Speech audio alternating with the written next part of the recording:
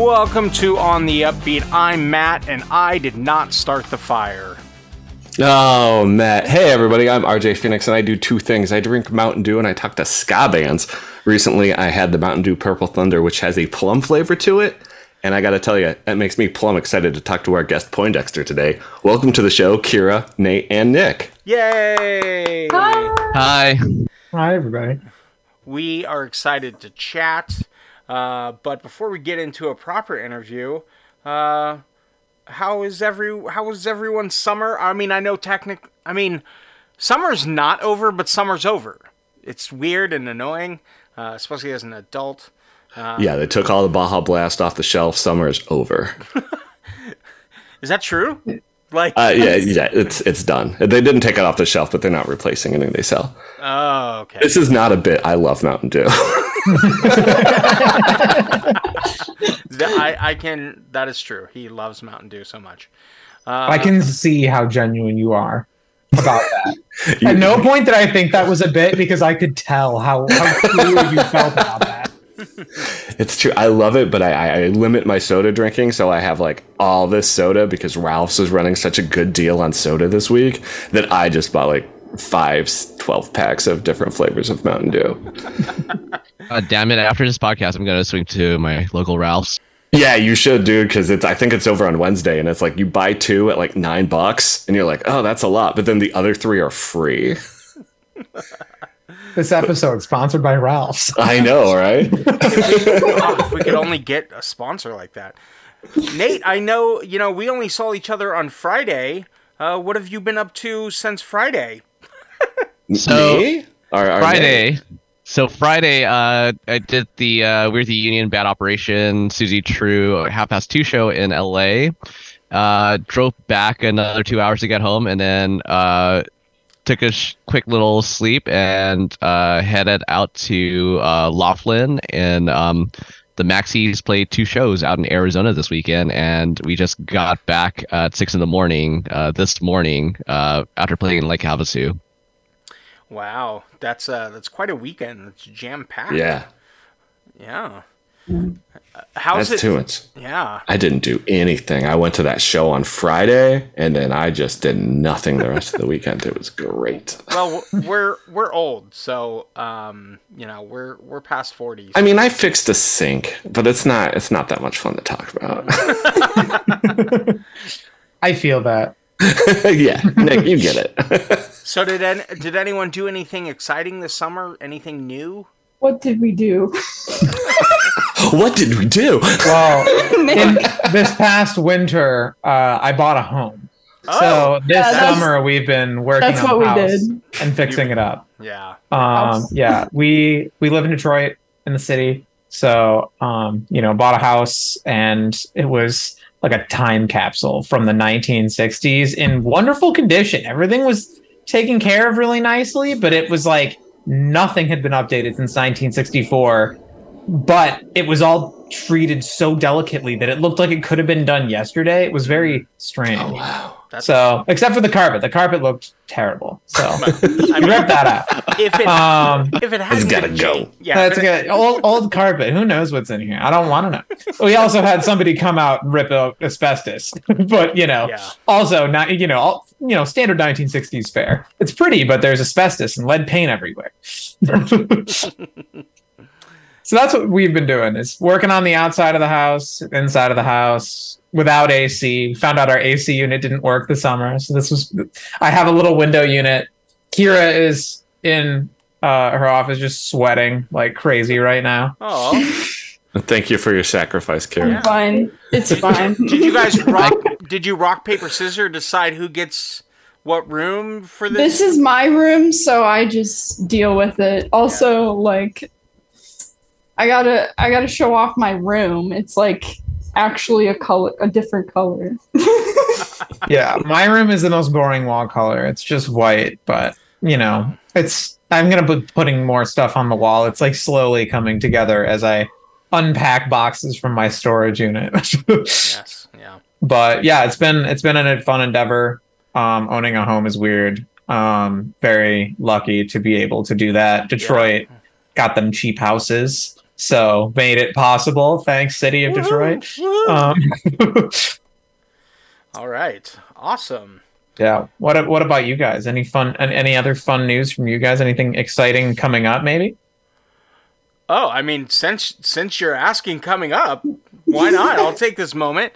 Well, do you mean show related or personal? Either or. Well, the first thing that came to mind since you asked.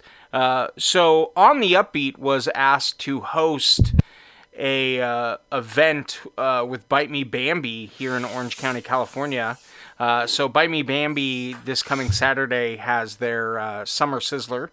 It features, Bite Me Bambi, Littlest Man Band, the McCharmleys, Unwanted Help, and Wolves of Glendale, which is like a comedy act. But after, on Sunday the 10th, they are having an acoustic set. Brian and Talina from Bite Me Bambi will play, and Scott Kloppenstein from Littlest Man Band, and formerly of Real Big Fish, will be playing acoustic sets, and we're going to host that, and it's going to be live. Matt will be there for sure.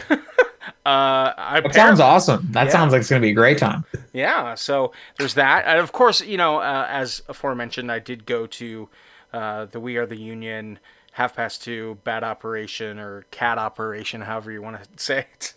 Because I was very excited to see them. They were definitely a band that I think I love more live. That I kind of got into them more because I saw them live. So yeah, I drove home listening to their album and stuff. So yeah. So and RJ fixed the seat. And you left the show early. You didn't even stay for the whole We Are the Union set. Look, okay. Dude, you're you're 46, you're a dad, you have an hour drive ahead of you. It's acceptable and understood, but some old people like me can rally. That's all I'm saying. Yeah, but because how far is your drive from that venue?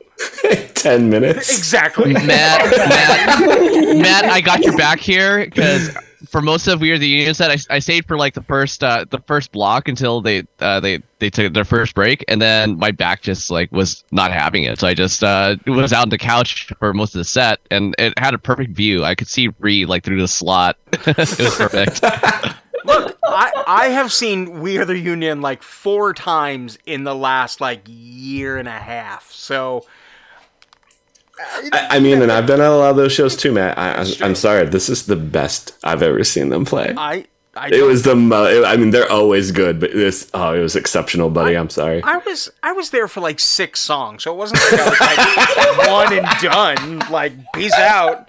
The whole thing. Yeah, just giving you a tough time, buddy. I'm sorry. I know. All right. So, speaking of ska bands, let's get into some ska news. Rude girls and rude boys too. Grab your friends and listen to what we're telling you. On a song you might have heard, but damn it, you're about to miss me in ska news.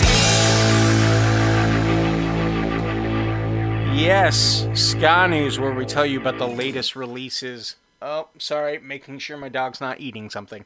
Yes, where we tell you about the latest releases in the ska community. First up, we got a new release from the Classy Rex. It's a song called Figure It Out. It came out August 31st. And the Classy Rex, they're cool people from Canada. So if you haven't checked them out, you should check them out. But here is their new song, Figure It Out, right now from the Classy Rex.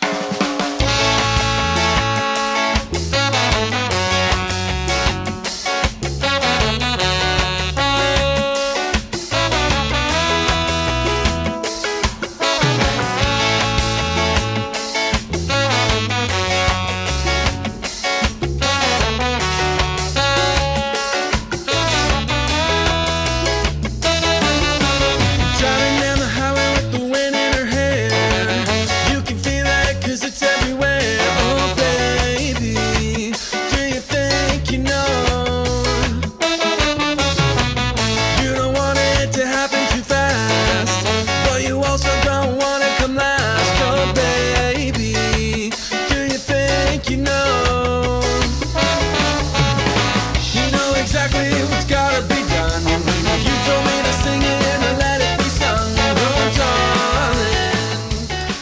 like that song.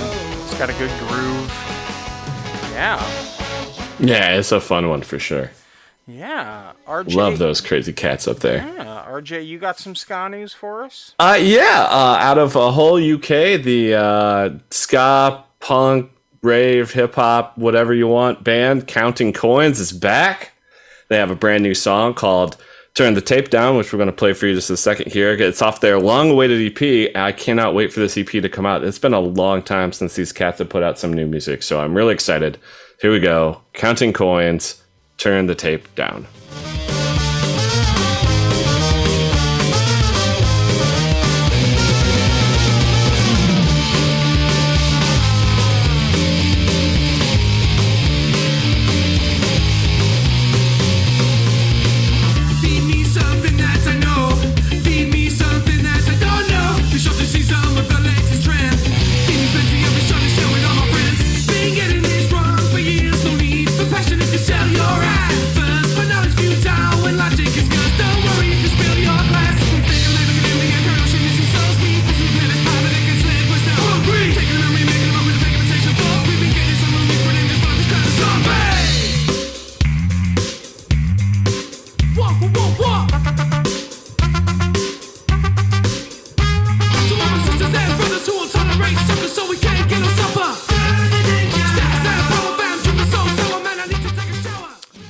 That's a pretty interesting mix of ska and hip hop and punk. Oh, they're a bunch of fun. I've been a fan of them for a while, so I thought they'd totally broken up until this all of a sudden this single came out a couple of days ago. So yeah, I'm real excited that there's more coming from them. What else you got, Matt? Lastly, for me, I have something from a new band. They're called Be Decent. On September 1st, this New York-based band, Be Decent, released their first EP called Having a Laugh. And we're going to listen to a clip from a song called The Struggle Continues. Here we go.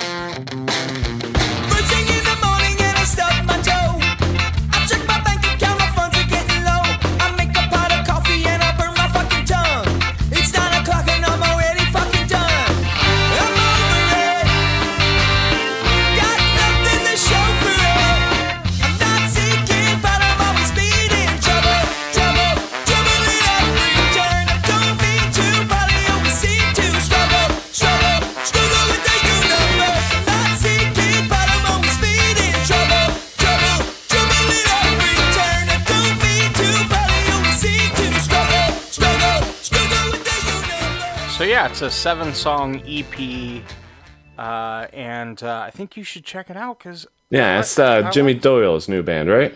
Yes, correct. Yeah, Jimmy used to be in The Fad. He put out a solo record last year that Tim and Brett from Catbite were on. Yeah, some good stuff. I'm glad they've got a new act going. That's awesome. Yeah. I haven't got a chance to listen to this one yet, but I'm excited too. Yeah. All right. So, Poindexter. I want to start off by asking each of you to introduce yourself, basically what you do in the band, and how you got into playing music, or particularly, playing the instrument you play within the band.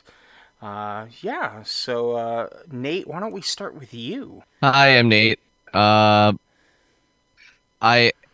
play keyboards and guitar for Poindexter, although I have trombone in my back pocket.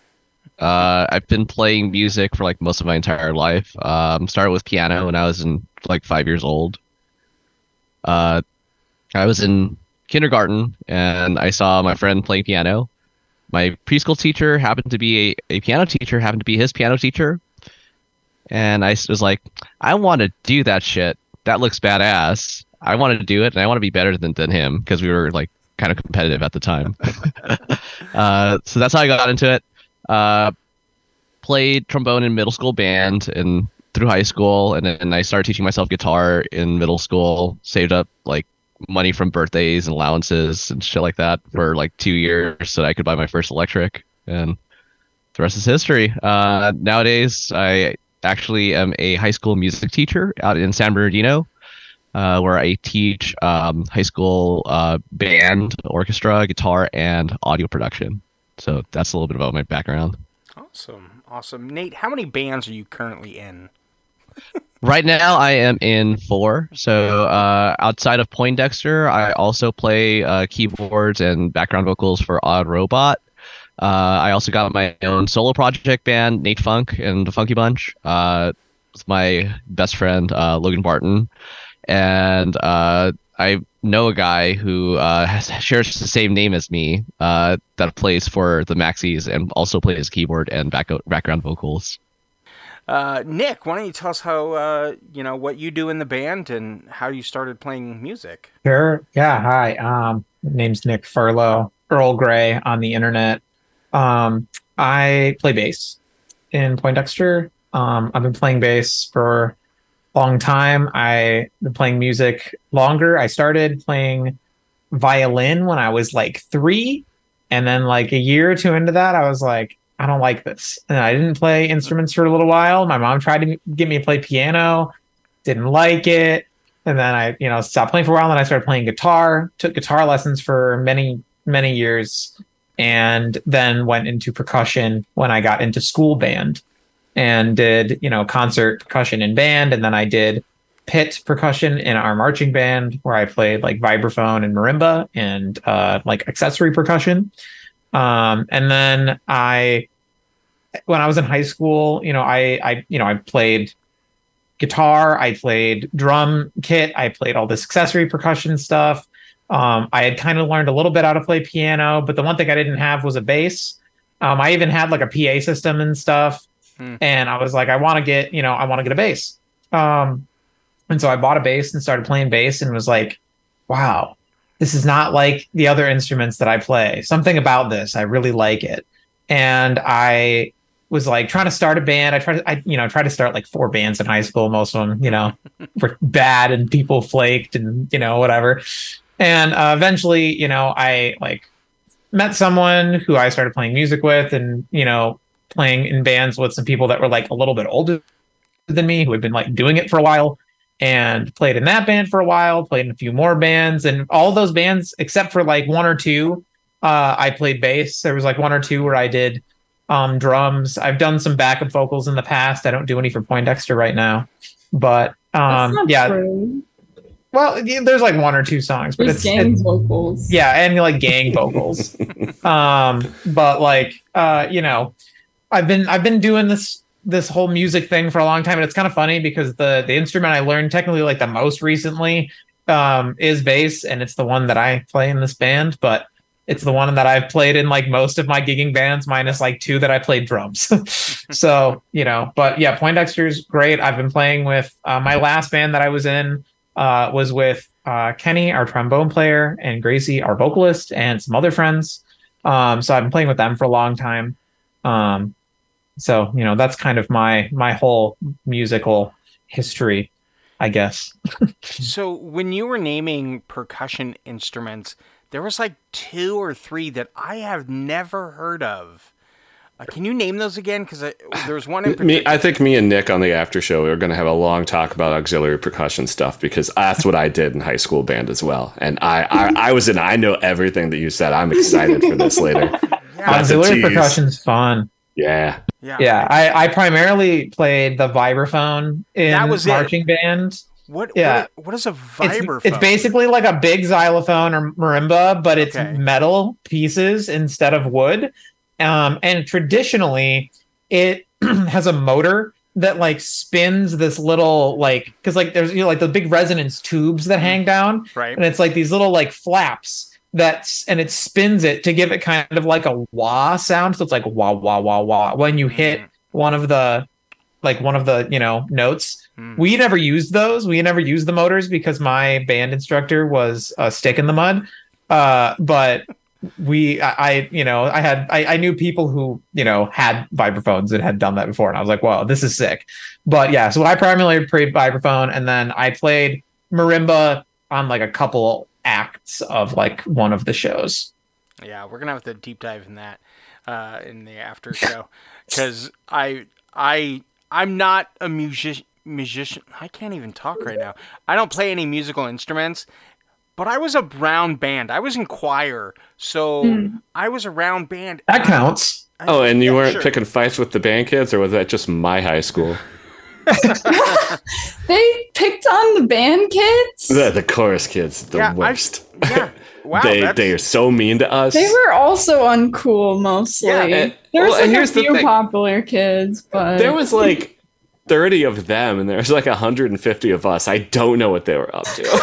power balance. Like, you cannot win, chorus folks. It sounds like they're trying to out nerd each other. Like, I don't think that's a game you can win.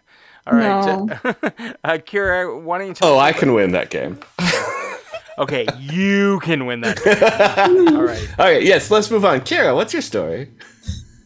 So I've always been playing the same instrument. Well, Well, what do you play? kind of the same instrument. I play two instruments, I guess. I play trumpet and cornet. So I started with trumpet in the same marching band that Nick was in. And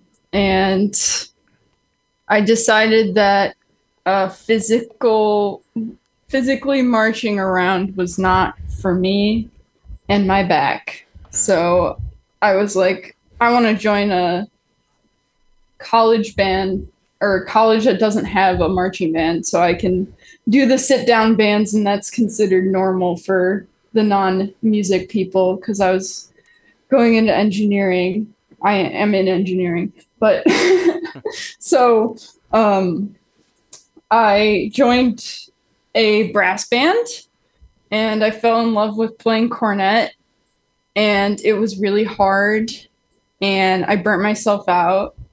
And then I stopped playing for like a year, and then I think I met Nick after that, and then I started playing in ska, and I like it. Awesome. That's great. So, how did Poindexter come together? How did Poindexter get their start? That is a long story, but I'll give you the short one.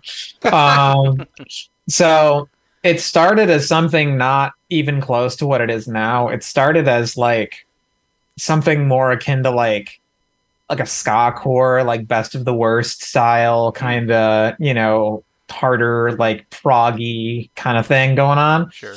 And it had a lot of different people involved. It was, the primary people that were involved at that time were me, Kenny, our trombone player, Justin, our drummer, and there was like some talks of Gracie potentially, but like Gracie never ended up being involved in that. And that project fell apart pretty quickly.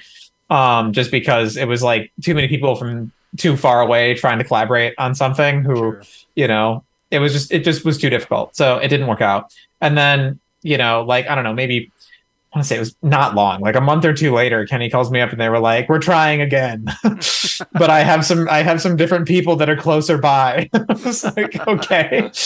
And so we started playing together with some other friends that were, horn player friends of ours. And then we got Gracie involved. And Josh and Jake were our horn players at the time.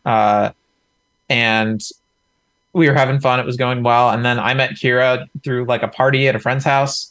And I was like, oh, you play trumpet? Oh, you play like classical trumpet? Oh shit, you're probably good. You want to come play with my ska band?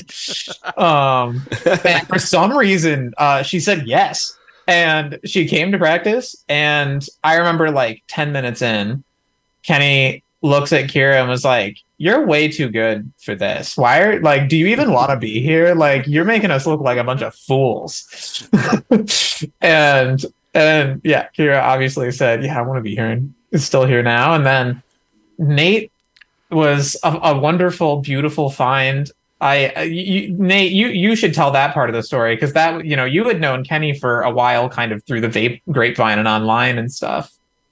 It's a really short story. So Kenny and I have been following each other online. Like, we've been Facebook friends for probably like 10 plus years. through my first ska band, Two Tone Boners, and back when Kenny was playing for Gray Matter, when Gray Matter first started up, just through the early days of the internet ska community in like the 2010s. Long story short, Kenny put up a post middle of pandemic, and it was like, anyone in SoCal, in Michigan or SoCal, interested in playing keyboard or horns for a ska band. And I was like, well, I've been out of ska bands for a while, let's do it again, and responded to it. Got added to the Discord, and the rest is history. Now, I may have said some of this slightly out of order because I'm trying to remember now. Nate, were you in the band before Kevin was in the band, or when you joined, was Kevin in the band? Kevin was in the band. Okay, so I did this slightly out of order. So at first, Gracie played guitar. And then we got a guitar player named Merlin, who's a wonderful guitar player, who ended up is now in Gray Matter. And was like, and we were like, yes, go play in Gray Matter. Just did a very convoluted swap with like Kenny and Merlin. With yeah. We had Kenny the whole time, but it was like Kenny like stopped being Gray Matter. They were like, I want to focus on Poindexter, and Merlin was like, well, I can only do one. And we were like, you're definitely like, the style of music that Merlin listened to was definitely more in alliance with Gray Matter, and we were like, you would clearly do very well. And especially at that time, we were like, they have so much more going on. You should go do that. Right. And I'm doing this for your own good, Merlin. Go. Leave, boy. No, Merlin was very much had their mindset. We were like, yes, we support you. Please go be a successful ska guitar player. And then Kevin was an old friend of Kenny and I's. Kevin used to play in a band called the Radio Types back when Kenny and Gracie and I played in an old punk band called the Vulnerable, and we used to play together. Kenny and Kevin and I also went to the same university. And me too. And Kira, yes. But I used to hang out with Kenny and Kevin before I knew Kira at there. And we had always talked about potentially asking Kevin to join the band. And then once Merlin was moving on, we were like, well, Kevin. And so we hit up Kevin, and they were like, because like previously we had asked them, and I think they were like unavailable or didn't have like the time to commit to it, or something like that. And we were like, hey, what about now? And they were like, yeah, okay, I'll do it. So we got that's how we got Kevin.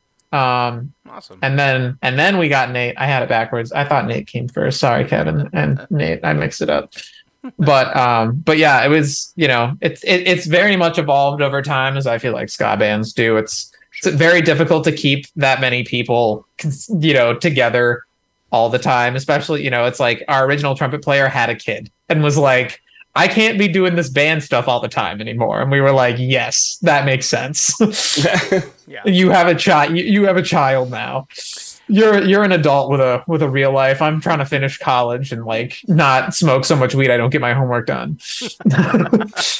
Was the name Poindexter always a part of both versions of like the one that never really panned out, the more hardcore? Was the hardcore one never had a name. We didn't really pick the name until Kira was in the band, I think, right? Yeah, it was there. I feel like it was.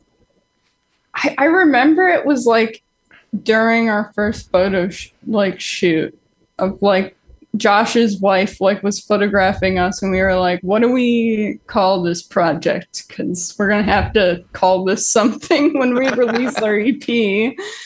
And we were like, what do we call it? And had a bunch of different names, and Poindexter stuck because we're all fucking nerds. So sorry if we can't swear, but no, totally swear. It's all good. So you had started recording an EP before you had a name? We had basically written songs. Most of an EP. Mm-hmm. Also, like the EP song. Let's start. The EP songs actually came from a project that Gracie and I had been working on prior to Poindexter. That was going to be like a chiptune alt band, kind of like Anamanaguchi. Hell yeah. And I had chiptune parts composed out and done, in like LSDJ on the Game Boy and like a Famicom sound engine emulator and all that stuff. And then it just kind of never panned out. We never really did anything with it. We wrote, I think we probably wrote like 5 or 6 songs, maybe 7 of them. And then 3 of them ended up turning into Poindexter songs. And those are the songs that are on the EP. They're very different from what we had initially. And there were a couple songs that we wrote that looking back on, we were like, this is bad. But we liked at least 3 of them. So we kept those. And that was kind of how we were able to come up with music very quickly when we first started, because Gracie and I were like, well, we have these songs that we're not doing anything with. Why don't we see if we can turn these into ska songs?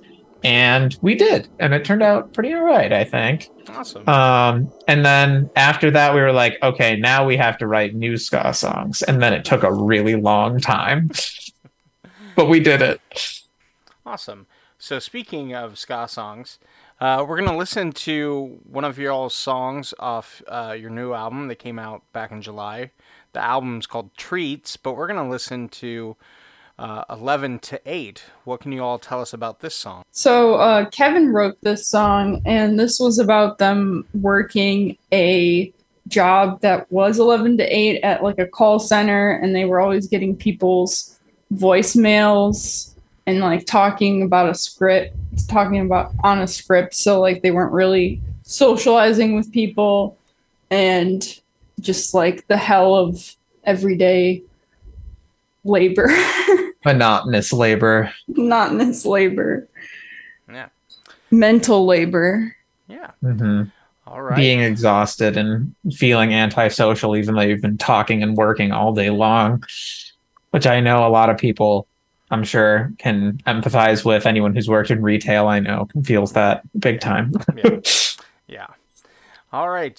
So we will listen to 11 to 8 by Poindexter, and then we'll come back and chat some more. Here we go.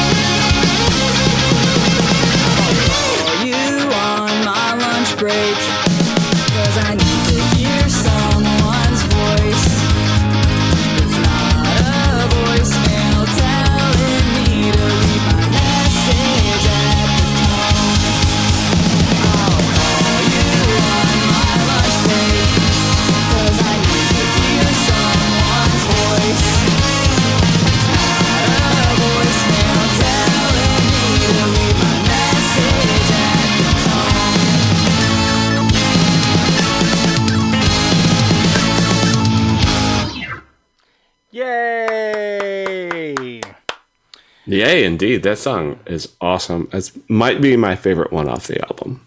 Thanks. Yeah. I'm sure Kevin will be excited to hear that. Yeah. RJ Phoenix from a podcast you may or may not know says it's his favorite song off the album. Awesome. Should get a hype sticker to put on the vinyl that says that. I'm calling Chris right after this. It's really nice that everybody has a different favorite. Yeah. Yeah, that's something we've been getting which is fun. It's like everyone that we talk to has a different favorite song, which is always super fun. You know, it's like I put out stuff in the past where like everybody likes the one song on the album, but no one really likes the rest of them. And you don't blame them when you listen to it a year later. You're like, oh, yeah. Ooh, but this time, everybody likes, you know, one of them more. You know, one of them is someone's favorite, which is great. Yeah. Super fun.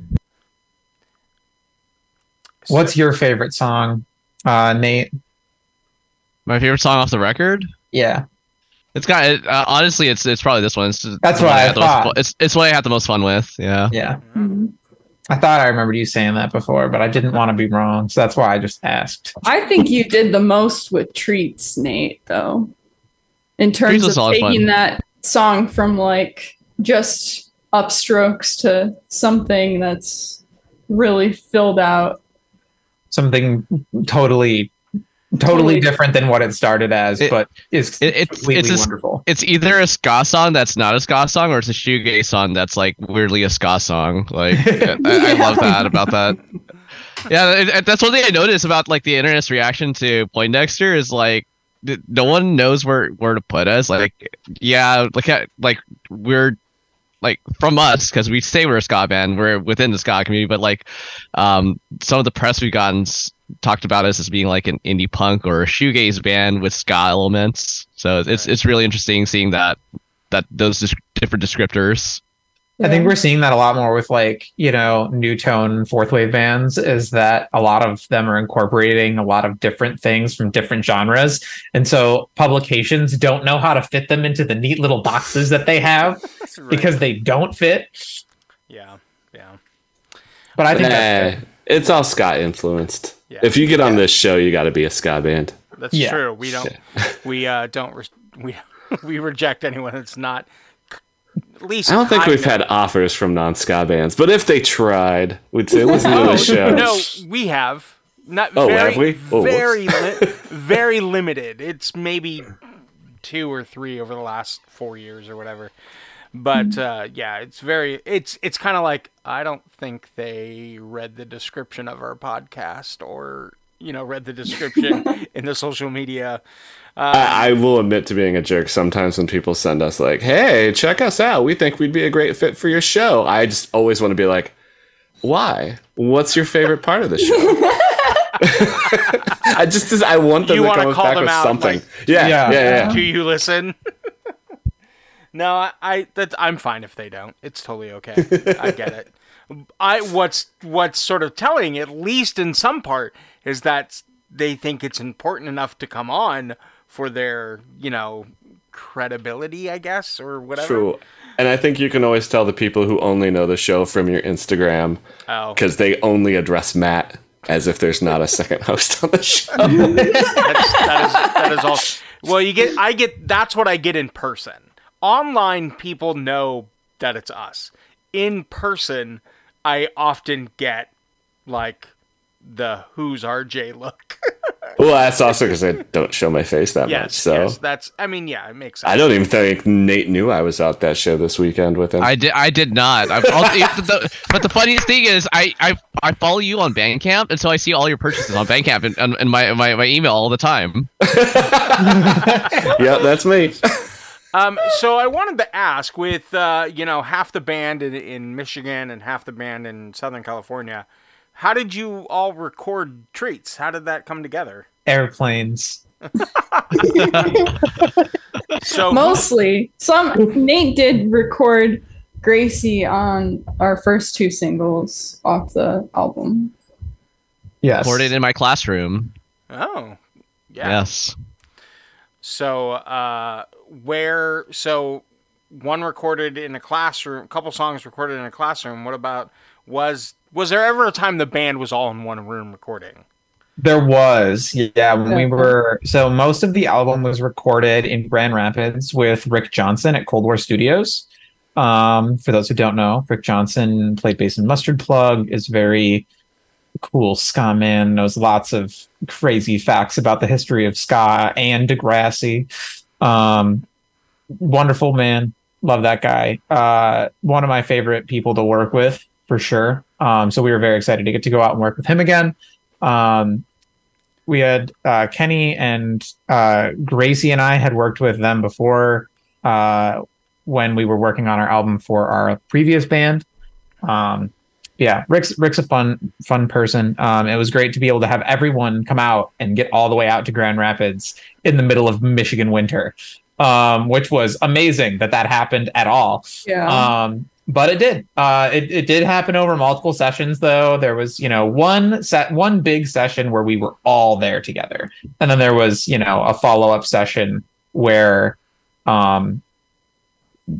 Gracie or Nate, you were. I was there. Gracie was not.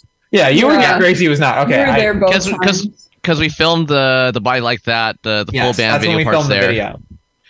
Which, fun fact, I don't if people didn't know this already, if you look really closely, Gracie is green screened in for the full band shots. No way. No way. You gave up the illusion. Now everyone's gonna know. Now it's That's ruined. awesome. That is cool. That most people probably wouldn't notice. But, Most people, yeah. Well, but it was that's the great thing about the internet is because most of this album was written with us not together. We did not get together for a very long time because of the pandemic. So most of it was virtual, where us in Michigan would get together when we could. We'd COVID test a week before, and then the day of, and then we'd all get together. And we'd at the time I was living with my mom in my mom's basement, so we'd all get over to my mom's basement, and I had a big bunch of microphones and like a Scarlett like rack mounted interface and stuff, and we were like recording demos and sending them back to the people in LA, and then they would be like, oh, but what if we change it like this? And then we'd make new demos and change them. And so it was a lot of just like back and forth. So getting everybody together when we were ready to when we were recording really felt like a penultimate moment. Like, it's all been leading to this. We've been in Discord calls for hours online for the last year and a half, and now we're finally here. Yeah. So, but it's it's crazy. The internet's crazy. The fact that can happen is wild, and a lot of bands do it now. But it's It was great, Nate. I would love to hear more from your perspective as someone in the California crew. Yeah, it was a lot. It was a pretty interesting process, and I take it back to my own process with like writing, like just the perspective that we wrote a freaking record like across the country. It was great. I will pull those in. Figure out the keyboard parts, and from what it sounded like, we wanted to be experimental, so it was fun to be able to like pull out like synth sounds and stuff like that, and get started with exploring. Although, to be honest, a lot of input for the synths was from Rick, because Rick has a amazing amount of synths in his place. Synths and organs and all kinds of crazy stuff. Like, you played on that like vintage Hammond organ that he set up for you. That was crazy. With an actual working Leslie. That's great. We also wrote horn parts because I signed on to the band as like a keyboardist and trombone player too. So I hung out with the horn players when the horns would have their own like writing sessions to come up with like horn lines and stuff like that. And so a lot of that was just like, oh, okay, this meeting, we're gonna try to figure out parts for this song. All right, meeting day. Okay, let's listen to this on our own. All right, anyone got any ideas? And we would just record. We would just come up, like, we would just sit there, and then someone would come up with an idea. They would record it on top of or sometimes it's just like the a cappella track, with just the instrument, and it would just upload into Discord, and we listen to it and try to figure it out. Sometimes when I had stuff, me being a composer and arranger too, I would just like notate it out, and then also put like the demo audio recordings, because Kenny doesn't read sheet music, but Kenny is actually for that is actually a pretty solid trombone player. And it's super helpful for me. There's a number. We have a definitely and Emily split too. We have a split of people who can read sheet music and people who can't. I used to be able to. I cannot. But so it's fun trying to collaborate when someone is like, look at this. And I'm like, that doesn't mean shit to me, man. I don't know what that is. I was like, I can read treble clef kind of, but I don't play that instrument anymore. Yeah. But yeah, and like Kira, why don't you talk a little bit about like what it was like working with, Kenny in person and stuff and coming up with kind of that stuff and what that was like. I mean, for the earlier parts, it was me and Kenny, and then whatever we couldn't figure out, we were like, Nate, please fill it in here. So that's kind of how Serendipity came about, was like, I started with a like really short intro part, and then we were like, okay, but what does that go into? And we were like, Nate, please help us with that. And so I wrote a lot of the, I guess, the shorter little interjection-y parts. Cool. The horn parts. Yeah, the other really cool one. Go The ahead. other really cool one that you wrote was the Be All You Can Be one after the first chorus. Ba-da-da-da, Oh, yeah. Yeah, that was a cool one. I was thinking of the Wild Thornberries when I wrote that last part. The da-da-da-da-da. I was like... It's okay. When I wrote the chorus horn lines for that, I was thinking of Slow Gherkin, and I just realized what song I totally ripped off. Oh, no. Yeah, that's sort of an interesting question. I really thought of this when we were talking, after we talked with Chase Long Beach. They mentioned one of their biggest songs that they kind of don't like to play, but it's their like most listened to song on Spotify. They said it's a ripoff of another riff by what was the band? I can't remember. S7 or something like that. I can't remember. It was like a rock band from the early 2000s. I cannot remember. Anyway, I went back and listened to it. I'm like, oh yeah, it sounds exactly like it. Like, part of me was wondering, like, did that person intentionally rip that off? Or was it something that they had heard that they just eventually... So, like, how do you... I mean, I think I might have told a story like this before, but in my old band, our saxophone player came with the sax riff, and we're like, oh my god, Timmy D, that is so good. Oh, just like keep playing that, and we'll build off it. And we built this whole song, and he was playing on the sax. It sounds so good. We get the song, we went and recorded it, and we're having a guy master the recordings, and he's like, oh, so yeah, that's the bass line, the Smooth Criminal. And we're like, what? Because like none of us were like active Michael Jackson listeners. Sure. Oh no. And our sax player, he's like, I must have heard it when I was a kid, like, but I just internalized it and I had no idea. And we're like, and then we're like, screw it, we're playing it. It sounds so much better on saxophone than bass. Like, it's so good. That's so funny. I mean, isn't that like this basis of jazz music? It's just like stealing everyone's licks. Yeah. Yeah, but you're supposed to like pay like homage, not do it accidentally and then say fuck it. One of the first songs I ever tried to write, I was like maybe 14 or 15, listening to like punk music, and I was like, I want to write a punk song. I've been playing guitar for a few years. Punk music is not hard. I know that from playing guitar. Like, I can write a punk song. And I tried to write a punk song, and I like, I wrote the song, and I liked it. It was just, just a guitar part. And I was like, playing it for a minute, and I was like, wait a minute, this sounds kind of familiar. And I like slow it down by like, 60 or 70% or something like that, and realize that my chord progression is exactly the same as the Hannah Montana theme song. And as a 14, 15-year-old punk kid, I was very upset by that, and I just like buried it in the back of my brain for a long time. And I remembered that like 2 years ago, and it just made me laugh. I was like, that's so funny. That is hilarious. That's awesome too. That actually probably would have been a great punk song to just like do the a great punk cover. Just do the Hannah Montana theme song at like 200% speed. Yeah, people would love that shit. I actually remember. I didn't know that at the time. So that's one of the things I find interesting about music. Like, people will say like, oh, I don't like ska music, I don't like metal, I don't like pop or anything. But when you really break it down, it's just mathematics and notes and tones that if you just, You know, you can write that Hannah Montana chord progression and make it the metalist thing that has ever existed by distortion. There's so much more to it. That's someone would then enjoy, but they would hate Hannah Montana.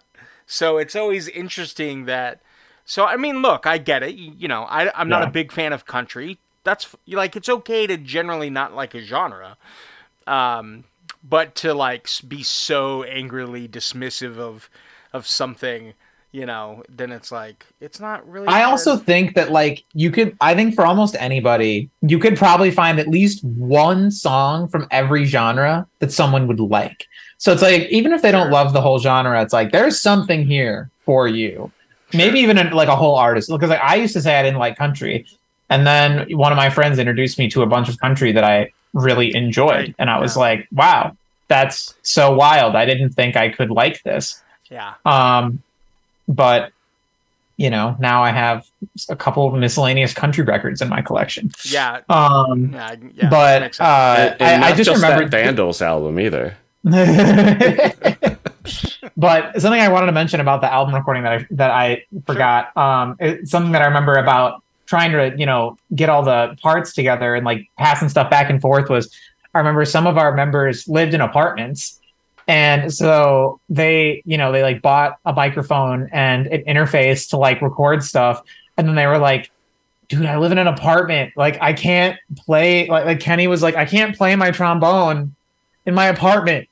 Like my neighbors are going to complain. And I was like, you have to play your trombone. I need these parts. And they were like, my neighbors are going to hate me because of you. And I was like, no, you're doing it for the ska. It's okay. And you know, but it was like I remember it being a whole thing where like, they'd be like, I'm going over to my friend's house so I can finally record. But yeah, they had a lot of trouble with it. A couple of our other members had trouble with it too. I'm trying to remember who exactly it was now that I'm thinking about it though. But luckily, you know, some of our members had more equipment than others and already were a little more prepared, so it worked out okay. But it was definitely one of those things where when we could finally get together, when the pandemic was, you know, less of an issue to the point where we could like, you know, safely test and get together, it was like things definitely started moving faster. Right. Yeah. But yeah, Kira, I wanted to ask, did you have any other thoughts on like the writing and stuff? I feel like I thought you were going to say something and you didn't, but now I don't remember what it was. I don't think I was going to say much besides some of the songs. I didn't know what they were going to sound like really until we were in the studio and Nate put the final touches on them. And I was like, oh, it sounds like this. I had no idea. Yeah, that was definitely a lot of the songs. I hadn't heard the vocal melodies for most of the songs. Or at least the final version. Yeah. Right. All right. That was a magical experience, being in the studio and being like, I wonder what this is going to sound like in an hour. And then it comes out and you're like, wow, it's great. It just felt like winning the lottery over and over again, where we were like, because I was just worried that we were gonna like have a song that it was gonna come together and we were gonna be like, no.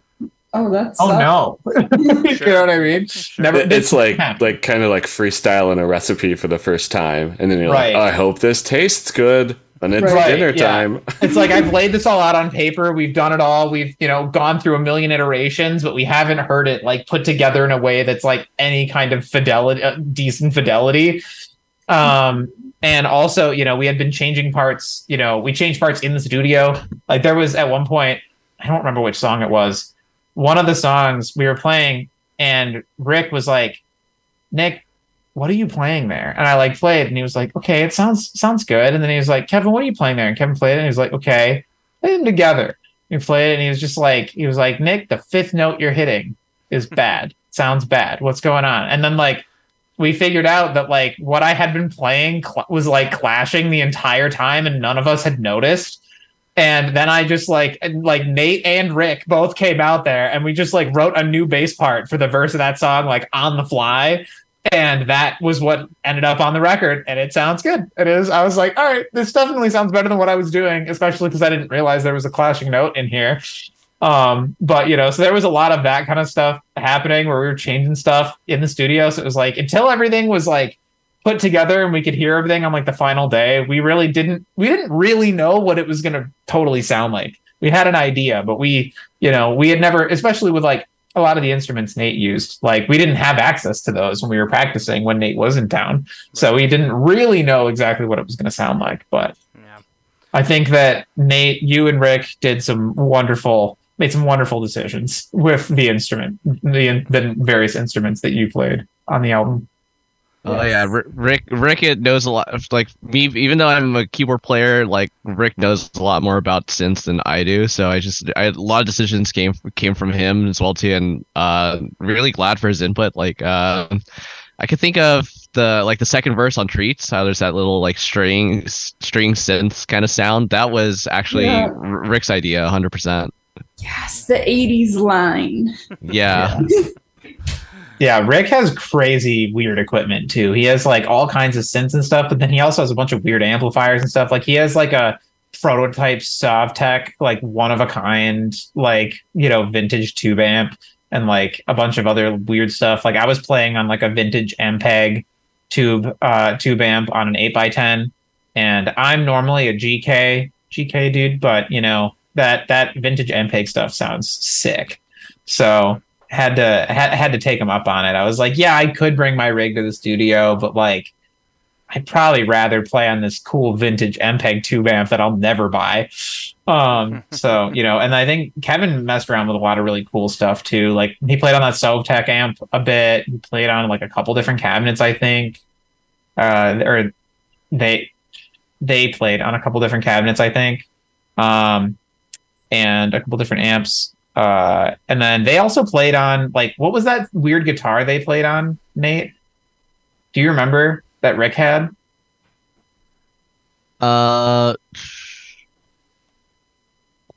Which song are we talking about? I don't remember. I think it was one of the solos. I don't remember what song it was. I just remember, wait, maybe it didn't make it. Maybe it was I don't remember what it was. It was some kind of weird guitar I'd never heard of, and Kevin was really excited about it, and we were like, sure, and then we ran out of time. Oh yeah, I think it was. I think for some of the songs, I think it was it wasn't the one that they used in the 11 to 8 music video, right? That Fender. I think it was a Duosonic. Yeah. I think that was it. Yeah. Rick also at end of Treats. There's also that line with that little secondary guitar line that's kind of like shoegazy emo that Rick had me record on a Nashville, or was it Nashville tuned guitar, which is basically like the top 3 strings are the octave strings from a 12-string guitar. Oh yeah, that's what I was thinking of. Yeah. I think that was what you were thinking of. Yeah. But yeah, moral of the story, a lot of cool stuff in there. Rick has a lot of goofy shit too. He has like this weird like speak and spell that he's like modded the shit out of, that's like covered in a bunch of like dip switches and like rotary dials at all kind. And I was like, Rick, what the hell is this? And he was like, it's a synthesizer. And I was like, oh, is it? And he was like, yeah, it's dope. And he turned it on for a second, and he was just like, you can make a lot of weird noises with it. And I was like, fair enough, man. All right. But yeah, always fun going to Rick's studio. Cold War's a lot of fun. Cool. Rick always has goofy ideas. Awesome. And they're fun. What are you gonna say, Kira? Nothing. Go, Matt. All right. So we have come to the end of our time, but before we head out, we do, of course, have ska picks of the week. Kira, why don't you tell us about your ska pick? My ska pick is, because it is the beginning of September and we're starting to think about fall. I was gonna go for Night of the Living Stove by Slow Gherkin, I think it's called, or is it? Yeah, I think it's called Night of the Living Stove. Night of the Living Stove by Gangster. By Gangster Fun. Like Gangster You said Fun. Slow Yes, Gherkin. I said Slow Gherkin. I'm so. You meant Gangster Fun. I meant Gangster I was like, Fun. oh, did I pick the wrong version? All right. I was like, when did Slow Gherkin cover that? I want to hear that. That'd be sick. That would be sick. All right. Yes. All right. So here is Gangster Fun with Night of the Living Stove.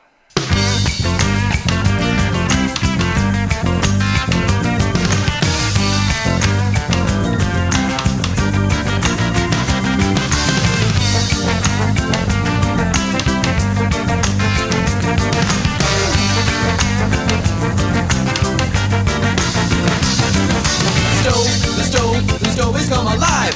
Everybody run or everybody dies. Tired of baking cookies and a sick of baking pies. It blew a fuse and now it's on the loose. It willed itself to live, avenging my abuse. I thought it was a slave intended strictly for my use. You broke the bomb, and now it's free to roam. This metal heart kicks like a metronome. An evil soul inside the pilot light. It don't make sense.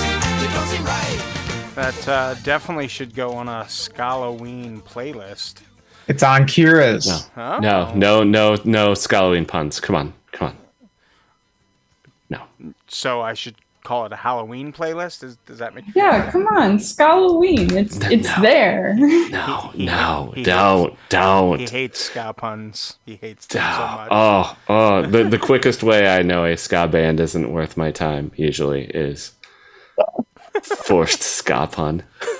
I mean, aren't all puns forced by definition? Like, there's no... like. No, some are really subtle. You would never know. Yeah, but... I don't know about that.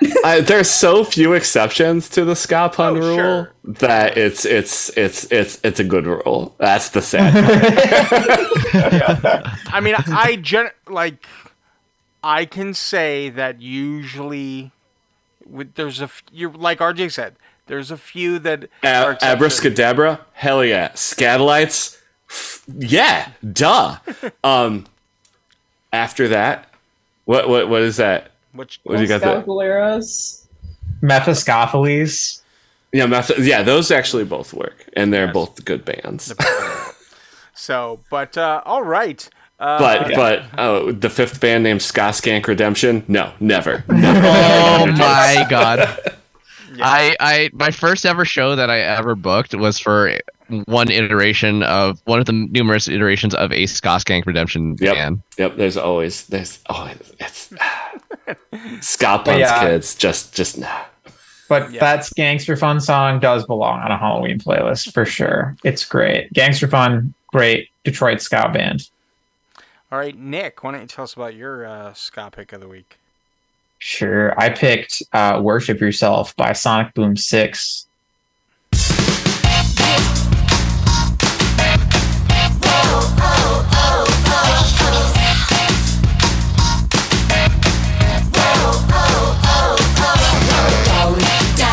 Worship yourself, don't let him bring you down. Get out, he's bad for your health. Wake up and stand your ground.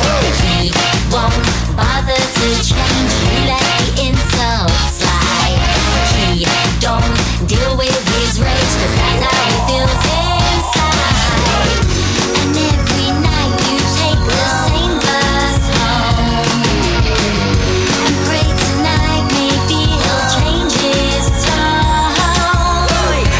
And every night he has a drink or two and breaks your heart the way he's. It's a good pick right there. Good pick.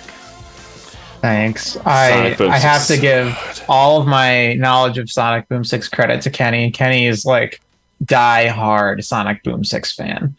And they got me turned on to their music, and I am obsessed, have been for many years. But that song in particular is just, I don't know, I just love it. It's just great. Like I love the saxophone part that keeps hitting, over and over. It's great. All of the, the lyrical content about bettering yourself and, leaving abusive relationships and all that stuff is like great stuff. It's just a good song. So had to pick it.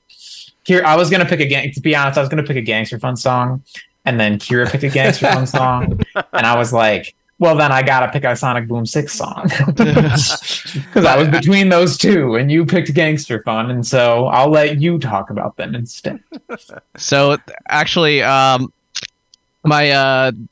best pal Logan plays in like 3 bands with me. Bass player. He used to play in Knockout, and Knockout did a UK tour with Sonic Boom 6, and supported them when they came across the pond over here.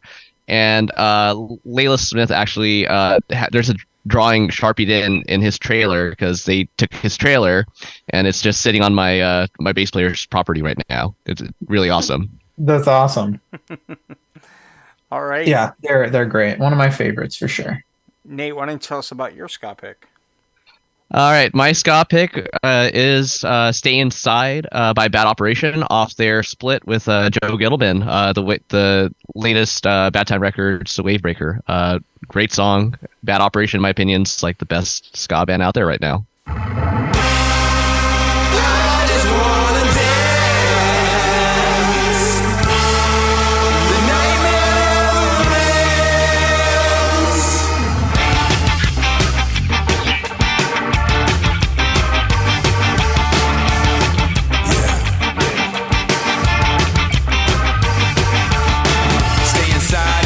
Stay alive. The pigs are in the streets and the pigs are on patrol.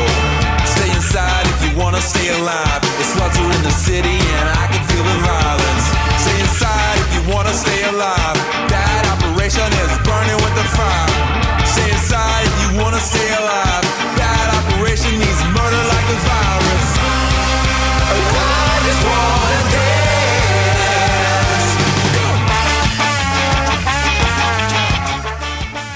Is a good pick right there, and I think Bad Operation has definitely one of the best bands to blend sort of two-tone with ska punk, pretty well. So yeah, sure, agreed. Absolutely, good band. My ska pick of the week is from the band Goldfinger. And, the weather outside was pretty sunny today where I am. So I just, this song just felt and seemed appropriate. It's called Golden Days.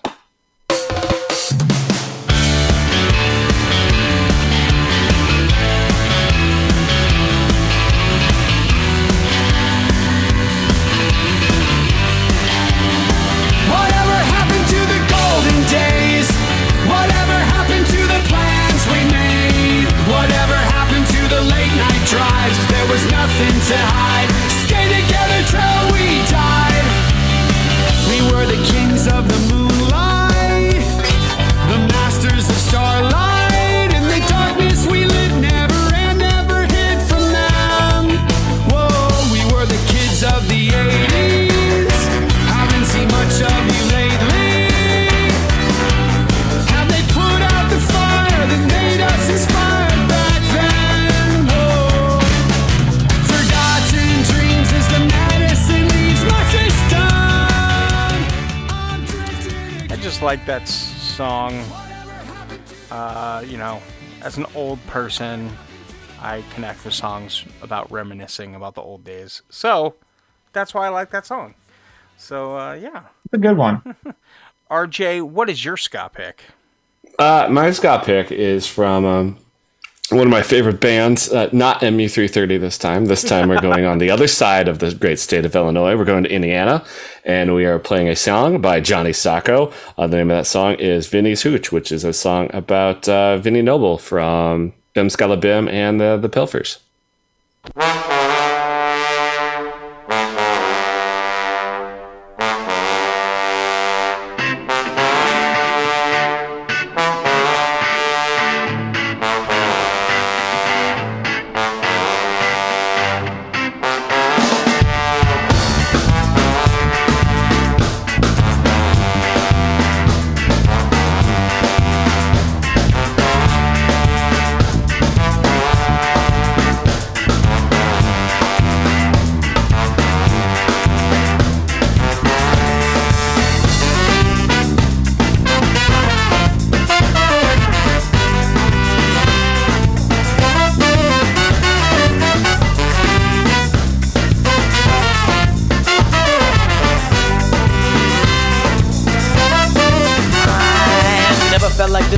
went out west. I met them guys in Bim. I smoked some of that wicked Venice hooch. Now I forget where I live. There's this little man with a bad haircut blabbing on about a ska parade. Well, that's a good song, and it had a real long intro. Oh, but it's just all the trombone you could ever want in a ska song right up front. So the intro is justified. Yeah. All right. Well, Poindexter, Nate, Kira, Nick, thank you for joining us this week. We appreciate it. Yeah, thanks for having us. Yeah, thanks so much.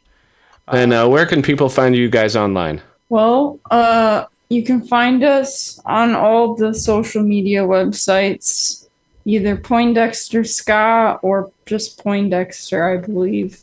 Poindexter Ska on Twitter and Instagram, I think, is the same. All that stuff. We got Bandcamp. We got merch on Bandcamp. We got brand new stickers that we just got. I can show them to y'all. The rest of you won't get to see this, but Ooh, they're it's little a donut stickers, similar to our donut buttons, but the design was actually completely redone by Gracie. I reached out to them and I was like, "Can I get a bigger one of these?" And they're like, "I don't have one. I'm just gonna remake it. I was thinking about doing it anyway." And I was like, "Hell yeah!" So they just remade it, t-shirts and vinyl and all that fun stuff. So yeah, check us out there. Also, you can get stuff on Ska Punk International too. Yeah. And we're on Spotify and, Tidal and Apple Music and all that fun jazz. Awesome. Well, we appreciate you joining us this week. And to listeners, thank you for listening. As always, thank you for supporting the podcast. You can support us by sharing the podcast on social media, telling your friends about it, liking and reviewing the podcast wherever you listen to the podcast. Reviewing it especially helps more people hear about it.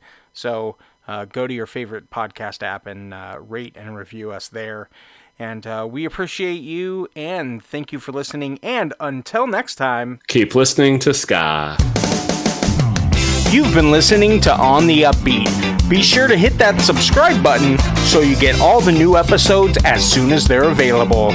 Be sure to follow us on Facebook, Instagram, Twitter, and TikTok at On the Upbeat Ska. Follow our Spotify playlist, Ska Favorites. It features all the songs heard on the show. Please consider joining our Patreon. Visit patreon.com/ontheupbeatska to sign up today. And thank you for supporting On the Upbeat.